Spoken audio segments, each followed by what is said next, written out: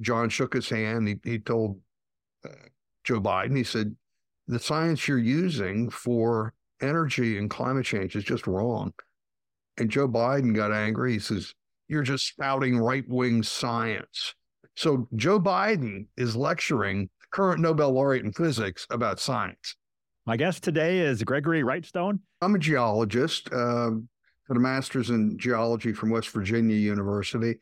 I was co-author of the first comprehensive peer-reviewed study on the Marcellus Shale of the eastern United States, which turns out it's the largest natural gas field on Earth by far.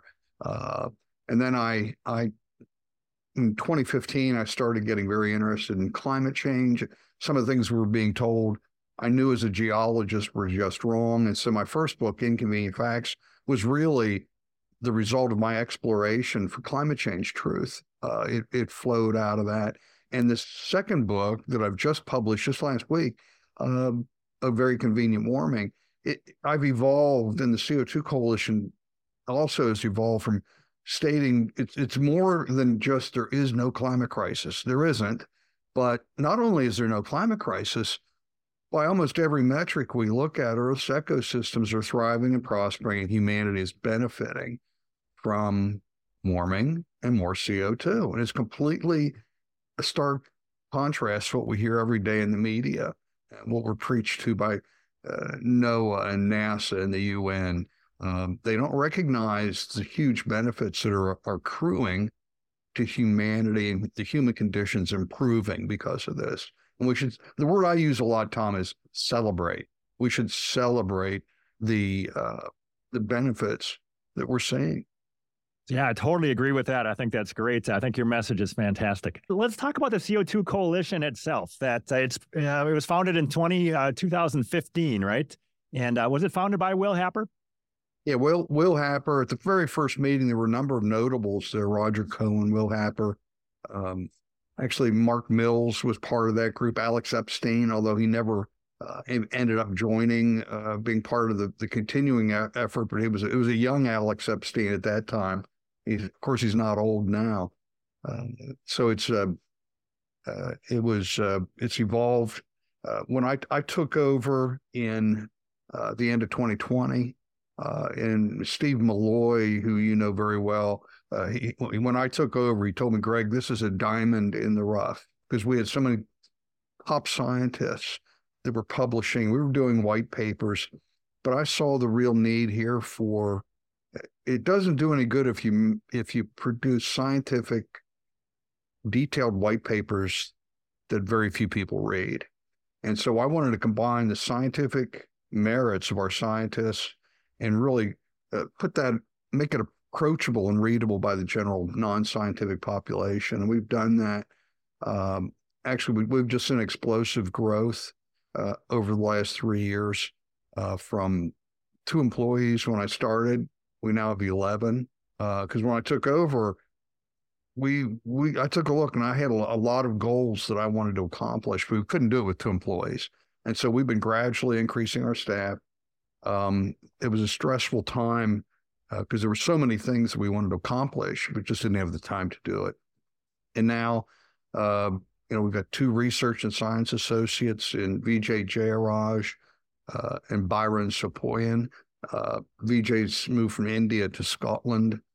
He's a prolific writer. He writes a lot about climate colonialism, and he's got a new book that I'm editing right now that will be coming out in the next couple of months.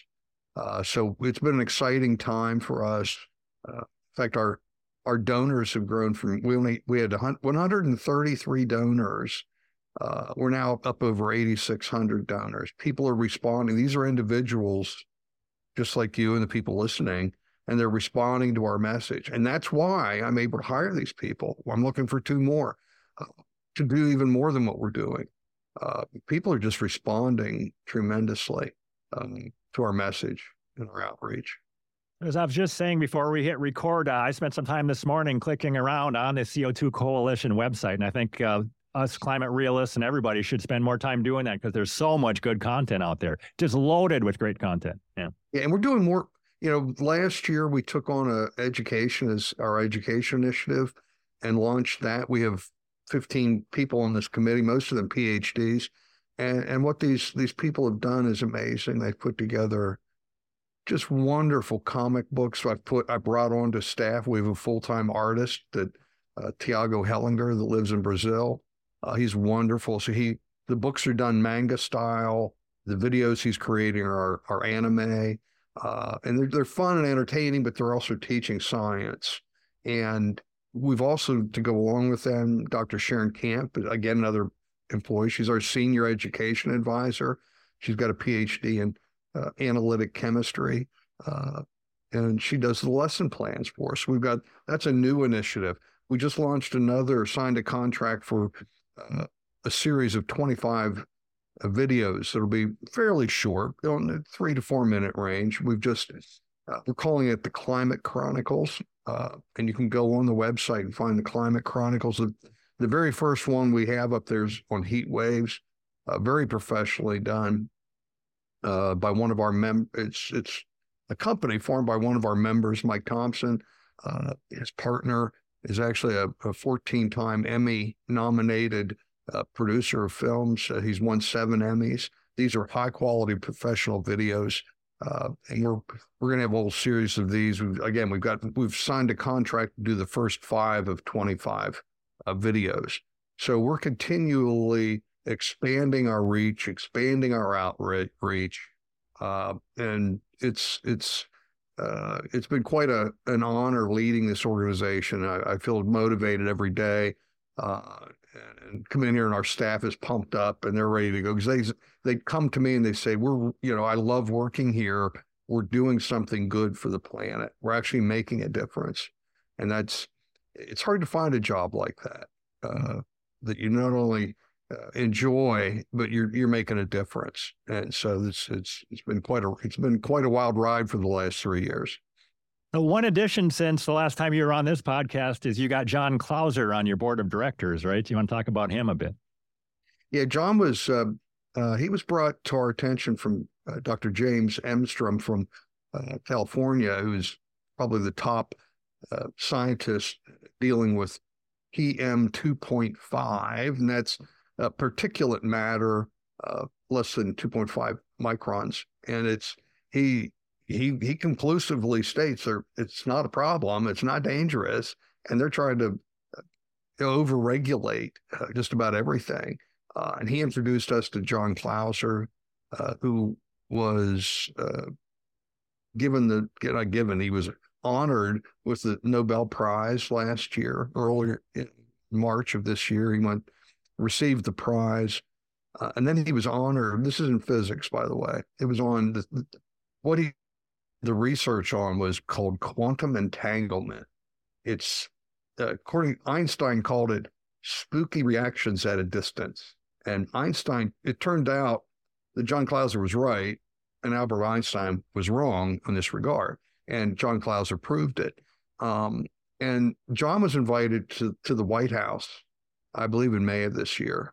And afterwards, Joe Biden honored him. Afterwards, John shook his hand. He told Joe Biden, he said, the science you're using for energy and climate change is just wrong.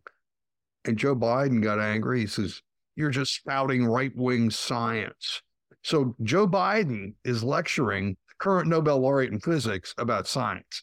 I'm not sure how that ends up, but he's unafraid. He went to the Korea Quantum Physics Conference not long after that. He stated loudly and proudly that there is no climate crisis. I've been in contact with him. He's putting a presentation together, and I think you'll be invited to it. It'll be coming up in the next couple of weeks, where we get an all-members meeting of the coalition members. We're now more than 150 members, all of them esteemed scientists or notable climate skeptics like yourself. And so we'll be having that. It's kind of a neat Zoom call where you have all these world-renowned experts from around the world. Peter Ridd, on top Great Barrier Reef expert, John Clauser, Nobel laureate in physics, Will Happer again, emeritus professor of physics from Princeton.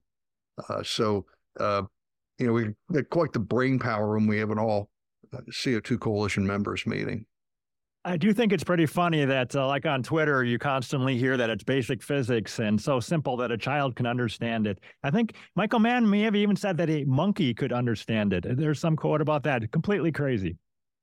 Yeah, it's in my book. I took a formula that was in one of the papers by William Wingard and Happel. It's about yay long. It's got symbols that I have no idea what they mean, and you can't. It was this long. And it was on the physics of warming and interaction. And I just said, I admitted I have no idea about watts per meter squared. I'm a geologist. I rely on people I trust that know physics, like Will Happer, Richard Lindzen, Steve Koonin, the true physicist, John Clauser.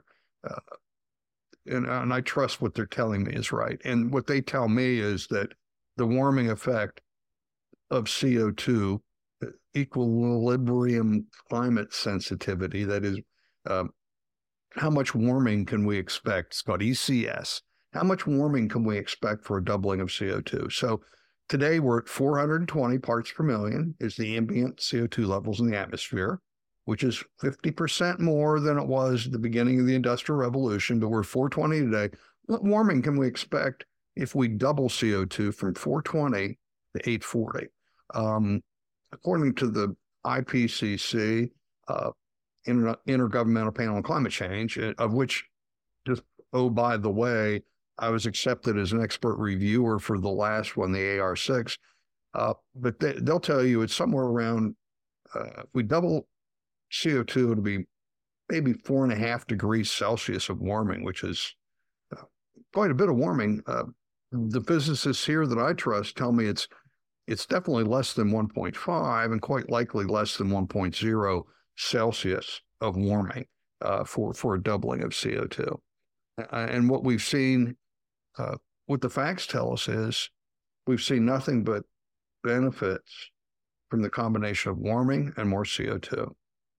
By almost every metric we look at, we said before, ecosystems are thriving and prospering, and humanity is benefiting.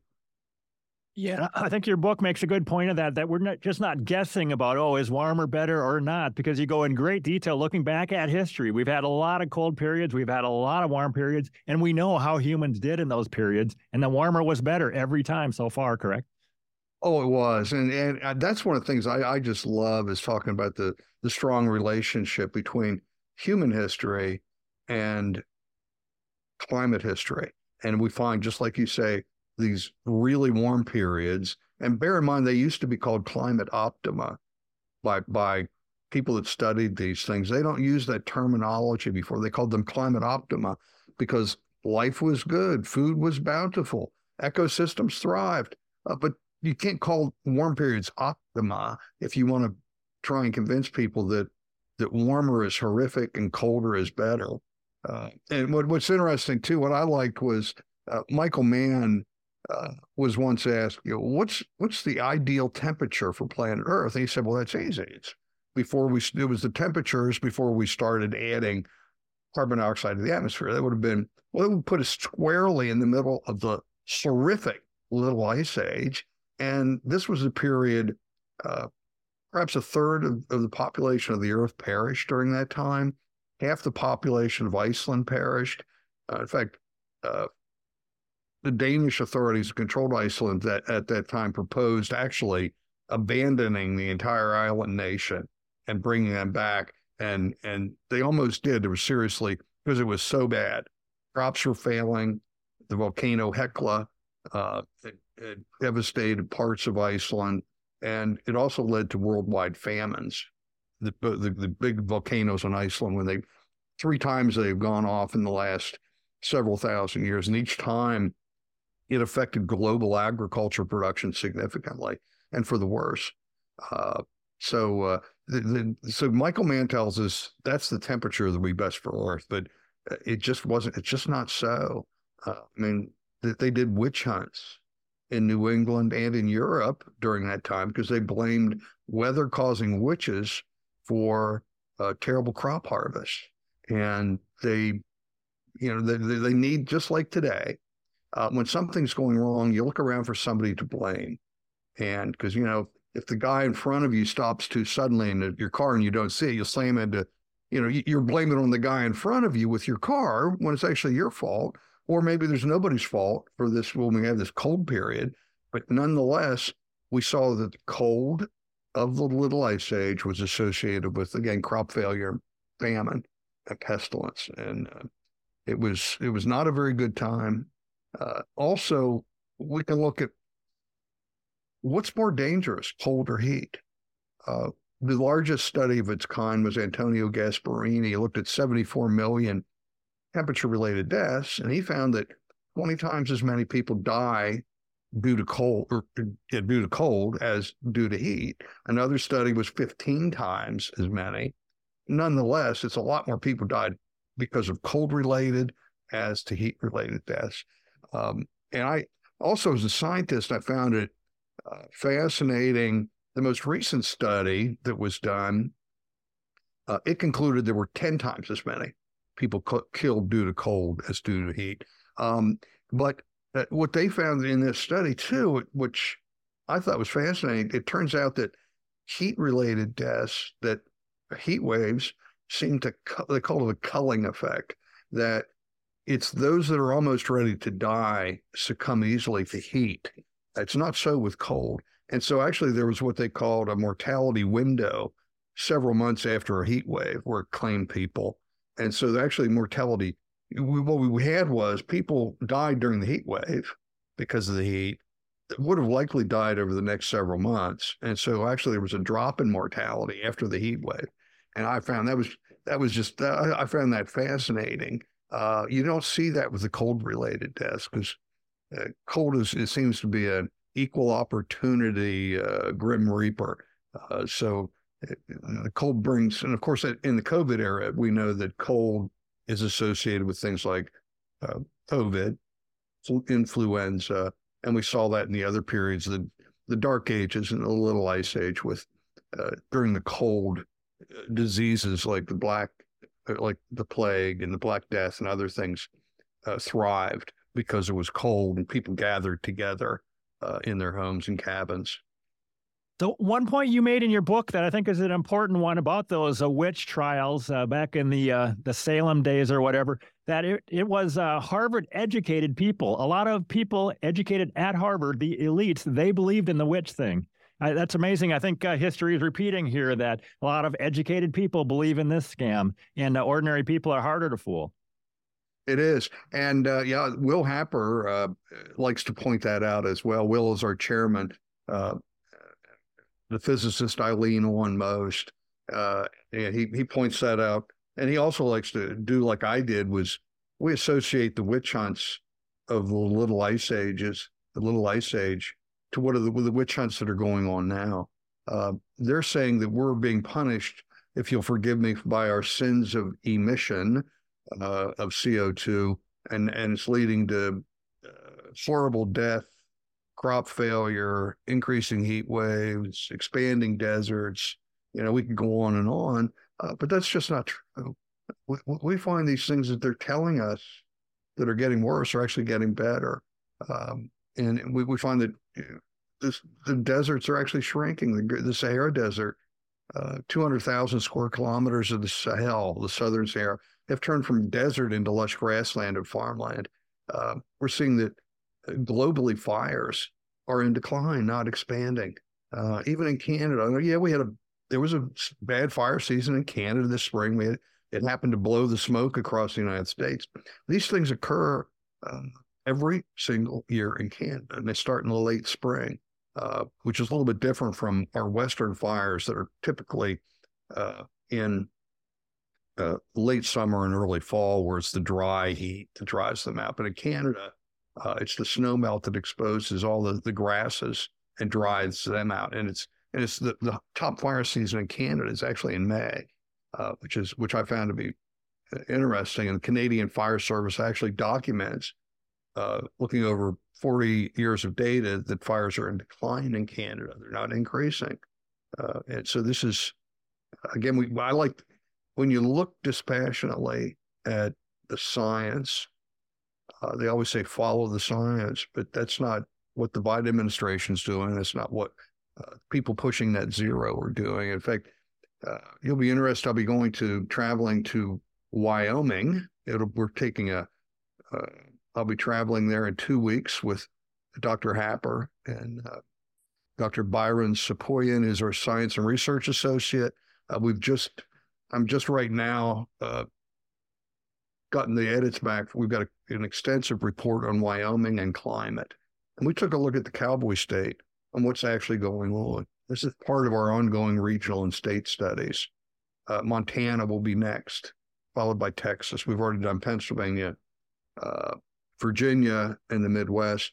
But we find it's really, really interesting that there's been has there been an increase in temperature in Wyoming? Yes, about 1.2 degrees. But it's fascinating looking at the hot temperatures; they haven't been increasing. They actually peaked in the many, many decades ago. But it's the cold nighttime temperatures that are increasing. So the very coldest temperature they're warming up significantly. That's a good thing. That's a really, really, really good thing, especially for agriculture. We're seeing that growing seasons are lengthening. If you look going back to 1900, we've documented in the book that the growing season in the continental United States has increased more than 2 weeks. So what's that? It means that we grow more crops, feed more people, killing frosts stop earlier in the spring and arrive later in the fall. And you get this warming turbocharged by increasing CO2. The CO2 fertilization effect is turbocharging plant growth. And then on top of that, we're using nitrogen fertilizer, nitrogenous fertilizers that are derived from fossil fuels. So we get all those three things are the main drivers of increasing agricultural output. It's warming, more CO2, and the use of nitrogen fertilizers. And they want to make all of those. The people promoting this net zero, they want to get rid of nitrogen fertilizers. They want to block the sun using geoengineering, and they want to reduce hugely beneficial CO2 levels.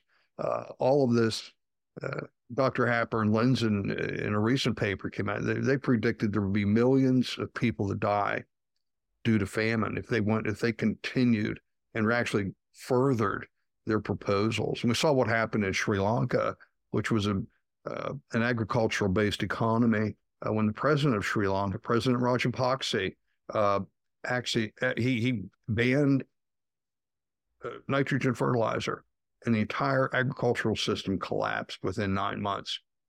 And that just was a stark reality. And I'm actually I like Sri Lanka. I was hired just as an offside here back in 1984. I was hired to go to Sri Lanka to explore for star sapphires, which we were going to look for there.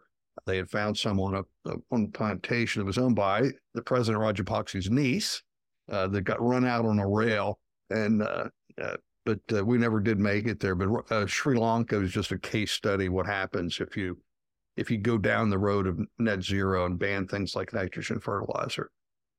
You did say he actually had to flee the country, right? Oh yeah. They assaulted. They took over the presidential palace, and he barely got out with his skin intact. He fled to India, and so yeah, it was. They're back to using nitrogen fertilizer. Of course, they're best known for their tea and also their star sapphires. And just to get another side note, if your wife loves the deep blue sapphires of a star sapphire, those are called Burmese blue sapphires. They're beautiful.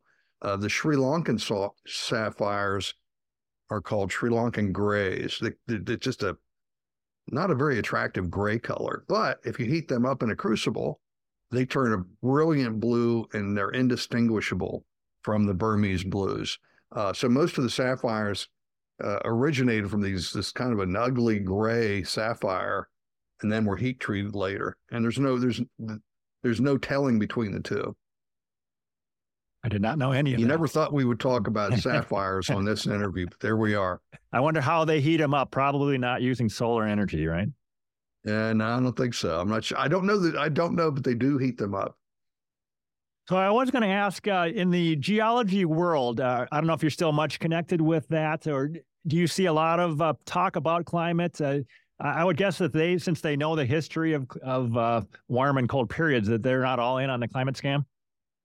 Yeah, but a lot of these geological societies have been taken over by the woke crowd that are pushing the largest society promoting petroleum geologists is the American Association of Petroleum Geologists, and their leadership was taken over the last several years by the people promoting diversity, equity, and inclusion, environmental, social, and governance, ESG. They started pushing, instead of oil and gas exploration, they started pushing carbon capture and sequestration as what we should be doing with our organization. And I'm fighting back. We're talking about me being one of the keynote speakers for their annual convention. We'll see if that actually happens. But we will be at that convention as an exhibitor with our big pull-up banner and signs that say we love CO2 and so should you. We proudly proclaim the benefits of more carbon dioxide. I don't think we'll get kicked out of that convention, although we were kicked out in March of this year by the National Science Teaching Association at their annual meeting. They had 14,000 people in attendance. We had paid for a double booth, and the second day we were there, and we were warmly welcomed with our educational materials. We had just distributed the last of our lesson plans and the books that we bought free to the teachers. And they came down and they said that we had to remove our materials. It was called Challenging the NSTA's Position Statement on Climate Change, where we took what they promote for climate change and just destroyed it. They just showed what they're actually about. The National Science Teaching Association and the other groups promoting education in America, they promote groupthink and indoctrination of the students into this climate cult. They absolutely censor any science that goes against that. That's not the scientific method. That's not how critical thinking should be developed. So we did this, and they didn't like it. They came down with 3 armed security, and said, "You need to leave." And so I'm there. We had the only group there that had some really distinguished sciences. To aside 3 women, ladies. Not that it matters what their gender is, but they were female. All had PhDs. One was top nanotechnology expert in the world, and they're booting us out because they didn't like our science, and we left with our heads held high. It was really a dark stain on that organization, and it was. We've gone to more education conferences. We're planning. We're not going to get back into that one again. They won't allow us, I'm sure.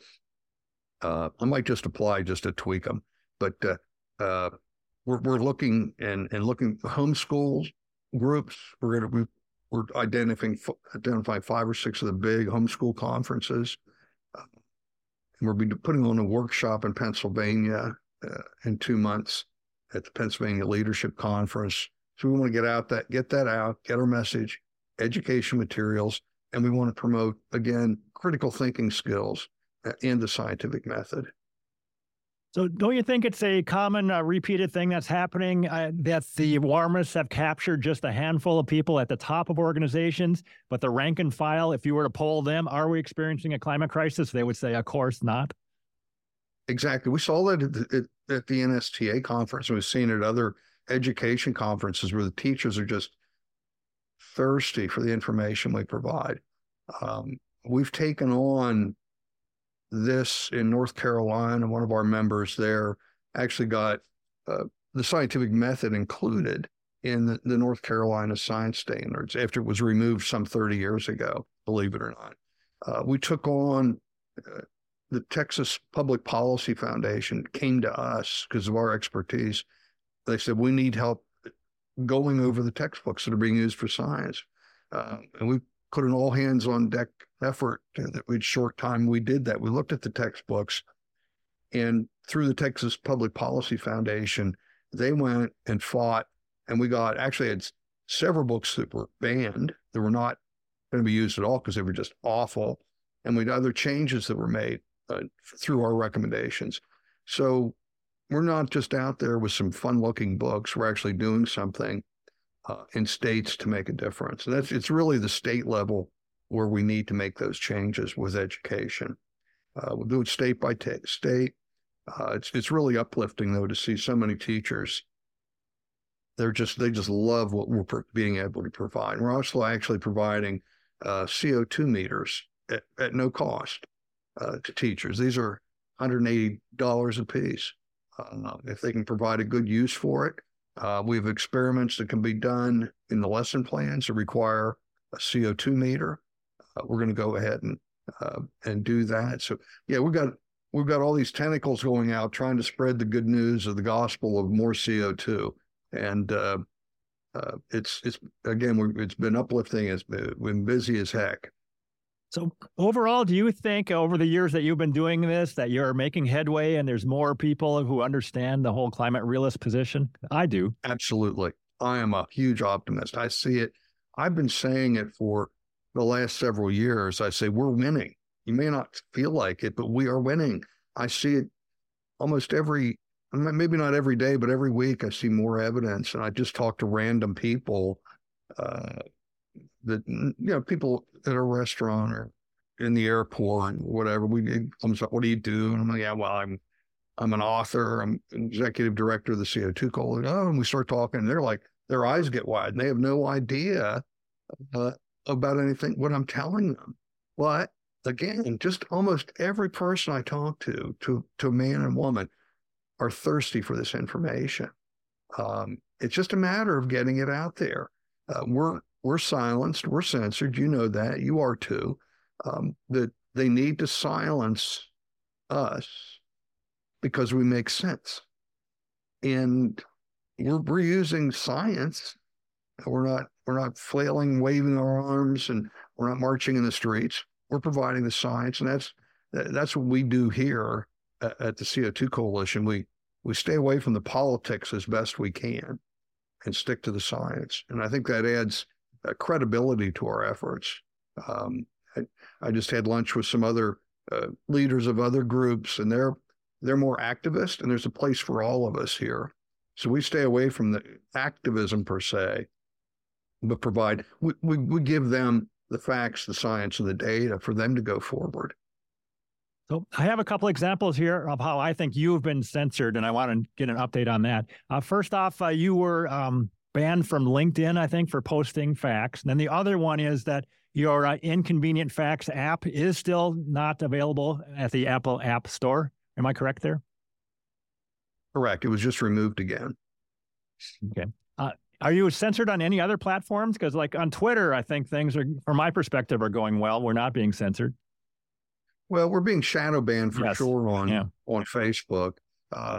Twitter seems to be good. Thank you, Elon. So Twitter's good. We're getting out there. YouTube. It's hard to say how much we're being shadow banned or restricted. We have videos now that we're promoting. We talked a little bit before about this new video effort. It's called the Climate Chronicles. We're trying to get that out there, and we're trying to do more social media. In fact, I'm looking for a third person to add to that portfolio of our staff. We're bringing on third-party contractors for digital marketing and digital advertising. We're looking at all options to get our message out there. But I have people tell me, they said, man, I said, everywhere I go and I look up climate change, there's somebody from the CO2 Coalition, or they're quoting you or somebody, or Will Happer or Patrick Moore. So we're getting the word out there. We're being more successful in outreach. We just need to do more. And I got to praise you, Tom, for the work that you're doing here. Of course, you had quite if you just went down the list of our members, you have quite a few members that are fascinating and highly educated and degreed, some of the top, most respected scientists in the world. But you're doing a great service with what you're doing with your podcast. Thank you. I just wanted to provide an update here. I just counted, by my count this morning, 26 people, CO2 Coalition people, have been on my podcast. And I just have to go down the list and get some more on there. So many interesting people. Yeah. It is. And you get people like Patrick Moore. Not every scientist can communicate on a level that the non-scientist can understand. Patrick Moore in particular is one of those he's fascinating. He's got a story being original co-founder of Greenpeace. So when he talks, people listen and respect him. The same with many of the others in your neck of the woods, with some of the top fire experts in the world. So, whatever your subject matter is, we have an economists that are top, fire experts that are the top, climatologists. We're completing a study right now on CO2 and nutrition. There's been a troubling advance. The alarmists now are starting to say, or have been for several years, that, well, because they can't deny that CO2 is encouraging plant growth and crop growth. That's beyond argument. It just is. What they're saying is, well, we're growing more plants, but they're less nutritious. And the protein, there's not as much protein, blah, blah. And so there's not been a study done. We're doing it right now. It's led by Dr. Will Happer and Albrecht Gletzel, who's from Paraguay. The two of them are leading this. We have a small team we put together. What's actually happening as you increase CO2, what happens to the nutritional value of the corn, the wheat, the alfalfa, whatever it is you're growing? What happens? And so Dr. Happer's insistent that paper be done before we go to Wyoming in a couple of weeks. So we'll have a couple of new papers that are coming out that are important. One on Wyoming, and this other one on CO2 and nutrition. I think it'll be hugely impactful for us to say, not only is CO2 driving plant growth, we're getting more of it, and it's still nutritious. So you must be keeping really busy personally, doing all this stuff, running this organization and the papers, and 300 interviews last year and 6 today. Is that right? Yeah. We're being driven. Yes. Yeah. So it's, and I know you're the same way. I love talking to people. I love communicating. And that's, take your strengths and build on those. So yeah, am I busy? Heck yeah.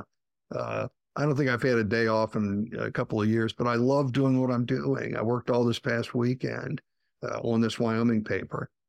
It's what I love to do. And I get a real charge out of when you finally get this together. It's a great feeling. Especially we'll be talking, we're taking a coal tour of the largest coal mine in the world, and then traveling on one day and then traveling to a large coal generating electricity facility for a field trip there. That evening, we're going to be talking to the Gillette Community College.